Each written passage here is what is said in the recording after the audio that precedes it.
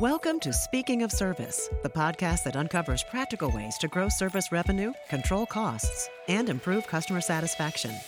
If you're looking to innovate, gain a competitive edge, or just learn about the latest service trends, you've come to the right place. In this episode, Chris McDonald sits with Mohan Gatta, managing partner, Tata Consultancy Services, to discuss the role of predictive maintenance in field service organizations, his customer experiences, and how those learnings can drive greater returns for other customers. Unplanned downtime is the enemy of efficient service, and when technicians are forced to react rather than predict, the resulting services are expensive, inefficient, and unsustainable over time, and potentially harmful to customer relationships. This is why predictive maintenance needs to be top of mind for all field service organizations and the greater ecosystem. Providing actionable insights to predict and resolve equipment issues before they result in costly downtime provides a massive competitive advantage over companies who only focus on usage or condition-based maintenance. Today, we will hear from Mohan Gatta as he explains the need for predictive maintenance and the not-so-daunting task of introducing it into your service ecosystem. Mohan brings a wealth of experience helping customers across the automotive, oil and gas, and industrial verticals. Mohan, welcome to the show. Could you share more about your role at TCS and your expertise within servitization and predictive maintenance? Thank you, Chris. Good morning. I'm responsible for advisory services focused on customer experience, service lifecycle management, and manufacturing, energy, and resources unit of Tata Consultancy Services. I've been in various business and consulting roles across manufacturing value chain in automotive, industrial, aerospace, and defense industries. I work with customers in solving their problems and help with strategy, roadmap, and business value realization. My focus has been to help customers drive uptime, improve first-time fix, increase engagement with customers through service contracts, enable new servitization models. The shift from condition-based maintenance to predictive maintenance, along with other digital technologies, is making all this happen. We work on analyzing sensor data to identify emerging issues and plan for maintenance before the failure actually happens. And that means fixing the issue through remote services or organizing right technician with the right parts. Our team's core engineering expertise in mechanical, electrical, electronics, embedded software, telematics, coupled with cloud and digital technologies, helps in providing the right solution with early benefit realization. Awesome. And can you tell me a little bit about how companies are looking at this maturity or this journey around, maintenance and service, how predictive maintenance fits in? And in particular, are there certain areas or use cases where that journey where they're going from, whether it's reactive to proactive to predictive, where is that starting point? Where does it fit within the maturity curve? Yeah, sure, Chris. So, manufacturers are building analytical machine learning models to leverage sensor data to determine remaining useful life of components and predict timely replacements. So with multi-parameter sensors, they are looking to move beyond alerts to knowing what is actually going wrong. Earlier, if an engine oil pressure dropped or temperature went up, equipment would have to be stopped, and then technician would determine the reason for it. You would have oil sample being sent for laboratory analysis. Today, with sensors that can indicate the type of oil contamination while the engine is running, along with oil pressure, duty cycle, load factor, and onboard diagnostics, the effort is to determine which component is going to fail, and then plan for technician and part replacement. We see truck OEMs are going for vehicle monitoring centers to drive uptime for fleets through proactive monitoring and planning of service parts.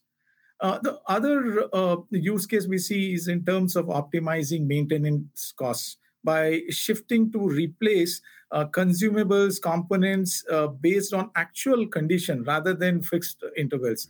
Earlier, filters, would be replaced every 1,000 hours or 5,000 miles. But now there's an opportunity to replace only when the filtering of contaminants has gone below a desired threshold.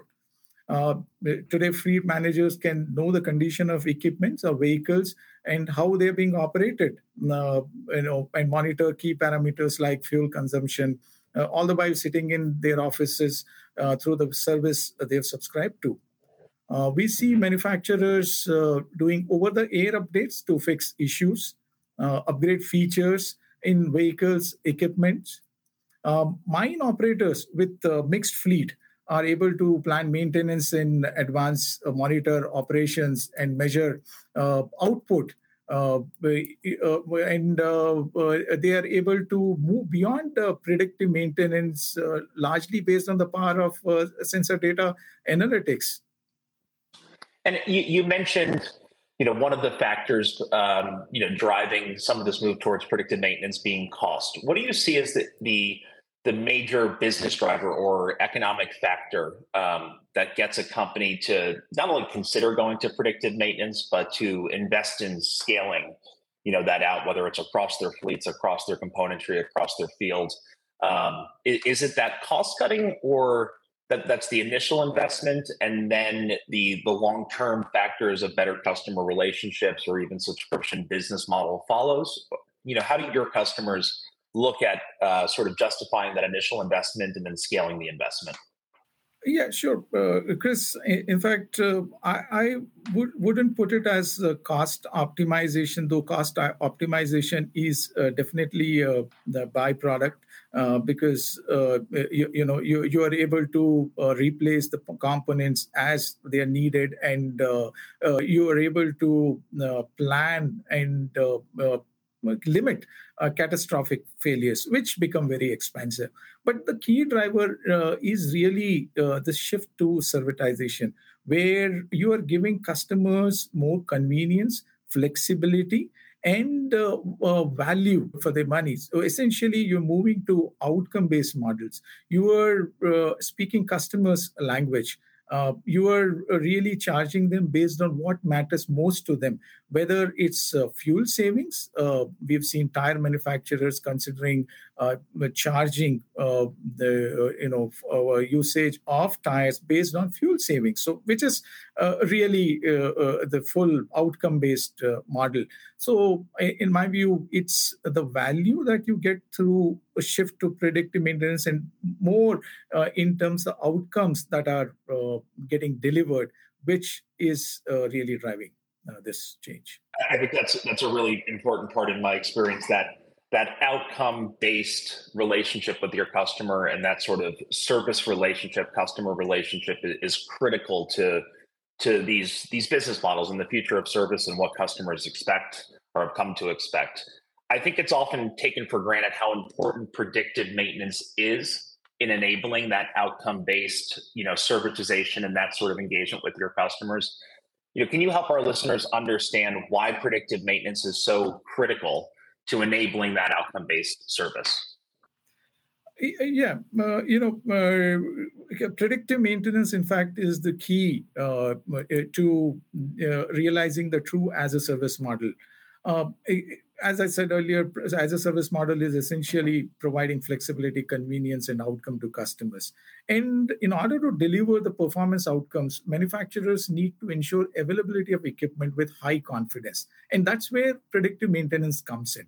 Take tire as a service journey for tire manufacturers. Vehicle maintenance bundles, which involved oil, brake, calipers, all wipers, all things around tires and elsewhere in the vehicle, was being given through service contracts. You really didn't need predictive maintenance there. But then tire manufacturers have got this tire pressure monitoring system. It's been there for quite some time. And they've started moving in that direction. What they started offering subscription services where the users could know the condition of the tires, and they saw value in it. And now they are moving to subscription of tires, which is that they're not selling tires. They're charging based on the usage of tires, miles covered per month, or tread wear, right? And for that, you need to know the condition of the tire. And then you're not selling the tire. The ownership of the tire stays with you. You really want to know how the tire is, how long it will last, and your margins, your profitability is dependent on that. And tomorrow, if you when they move to completely outcome based, which is actually, say, the fuel savings that is delivered by using a particular tire, especially in mine haulers, right? Then you are looking at the service, this entire product and service combination, completely different. So for their predictive maintenance is giving that complete visibility and confidence to manufacturers to take that big step. Yeah, absolutely. The tire subscription is something I take full advantage of myself. So, absolutely, it changes the way that I, even me as a consumer thinks about, my relationship to buying tires or thinking about it that way. It's something that, you took for granted. It's something you had to get when you had to get it, but now it's something that is, taken care of for you and there for you when you need it. Hopefully not too often, so to speak. But, where do you think your customers put the notion of moving to predictive service, the elements of what it takes in terms of data strategy, in terms of analytics modeling, in terms of operationalizing them, then adopting the insights within their overall servitization models? And where would you recommend they see that within that maturity curve? Yeah, so I would take a step back and then look at the current landscape. Manufacturers are today churning out connected equipment, but then many of our customers have equipment which last 10, 20, 30 years. So what that means is that in field they've got both connected and legacy equipment. So first, the entire install base is not connected. Right. And then the install base that you have in field has gone through various evolution stages. So first point, for them to do instrumentation and connect legacy equipment, even with modifications and upgrades, is not economical and feasible in many cases. They have to look at what makes sense, what is economical, and where they can drive value to their customers. What it means is even their customers have these mixed fleet, right? Legacy as well as connected. With that background, what manufacturers are essentially focusing on are these connected equipment, data that's coming in, and they are building analytical ML models, on top of these sensor data to drive essentially insights that can tell them what's going wrong and how they can plan for service and parts. So in terms of data strategy, I would say that there is this opportunity to do on the edge analytics now with vehicles becoming software defined vehicles and the entire architecture, electronics undergoing change. There is this big opportunity of significant diagnostics there, and the rest of it happening in a cloud. And from there, actionable insights going to the users, the fleet managers. So that's how we see this entire landscape unfolding. That makes sense, and it sounds like even though if I'm looking at the enterprise, an entire you have a diversity of equipment, either that you're servicing or within your operations. Some of that is connected, some of it is not. But that doesn't mean, you start with connecting everything. You start where it's economical to either, put more connectivity and insight, but more importantly, you start with that information you already have and available to you, building that data strategy out, that analytics strategy out against the equipment that is connected, against those models and equipment that you can start building that new type of business model and customer relationship with, rather than, staying stuck by saying, hey, everything's not connected. How do I move forward, so to speak? Is that a fair statement? Yeah, absolutely. Yeah. In fact, that's how we think organizations and progress in this journey. And these models, ML models, the analytical models, many of them are statistical. They need continuous effort to monitor. They need to be changed with the changing operating parameters. So it's not that you've done it once and then you can leave it for it to run on its own. Yes, I think we will reach that stage, but currently, there is work involved from data scientists to look at what model would best fit any given point in time. So again, we mentioned what it means for an organization to not only build these models, but the idea of maintaining, these models. What it means to, on an ongoing basis, for organizations that may or may not have a data science practice, that may be, new to what it means to maintain this kind of intelligence against, their service business and their industrial equipment. How do you see organizations, maturing into that realization that it takes some level of commitment and expertise to really make these models work and maintain them of a quality, and an accuracy perspective? Yeah, that's a great question, Chris. And organizations realize the criticality of this entire initiative, and I think we see across a commitment to build in-house capability in parallel to co-opting partners who work alongside in their journey. And I think there is no shortcut to that, because this is going to be proprietary in the long run, and much of it will also go back to engineering, right, which would impact the way products are getting designed in future. Though that's not the scope currently, where we are looking more from a service outcome perspective. But it's the digital thread that we are looking at, from engineering to supply chain, manufacturing, then the aftermarket. We see organizations committing themselves to this journey. Definitely, there is an internal team that's working on it, along with the technology providers and system integrators. So, I always like to ask, people like yourself that have experience working with customers, and I'm sure many executives, within your customers. What are some things that you wish you could have told an executive, just a few years ago, starting off this journey, that if they could get that right, things would go a lot smoother, or things they need to be aware of? So, thanks, Chris. That's a great question. And manufacturers are committed to servitization, and if they can look at this entire servitization as a service journey holistically and bring all the functions together, that will be really bringing the right value, and they would not have to iterate and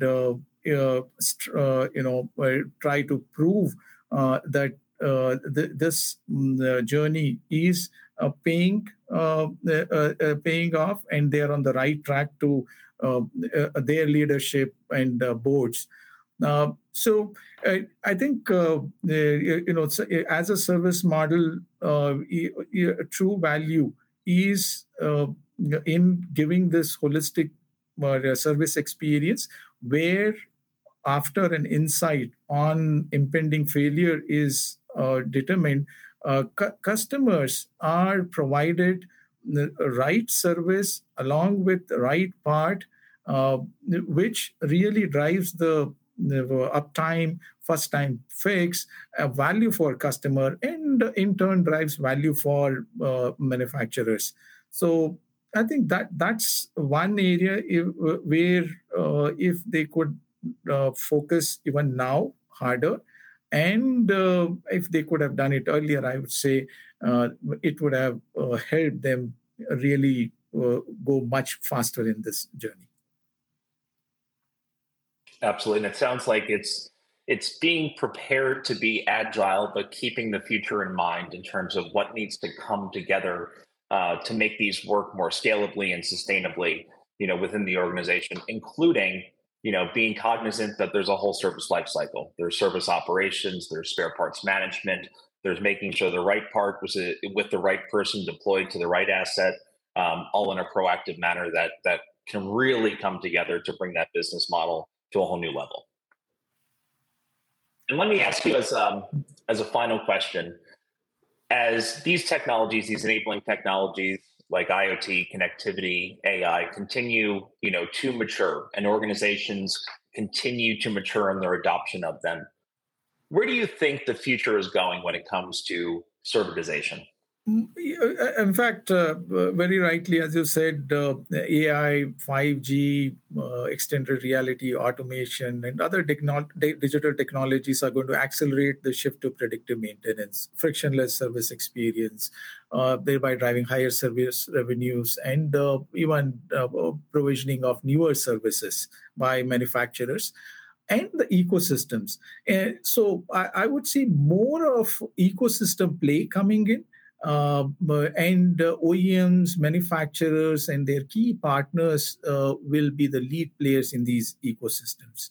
I see products are going to be designed for longer life with the focus on services. So it really goes back in the value chain to design and the way entire supply chain manufacturing is being organized. So probably we'll see more, customer value centric propositions coming out.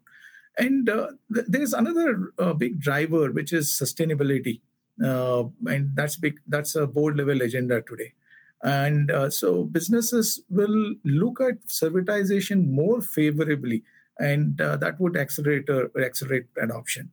Recycling, reuse, and remanufacturing will gain traction since servitization means the equipment or vehicle is going to be largely with large fleets or the manufacturers themselves.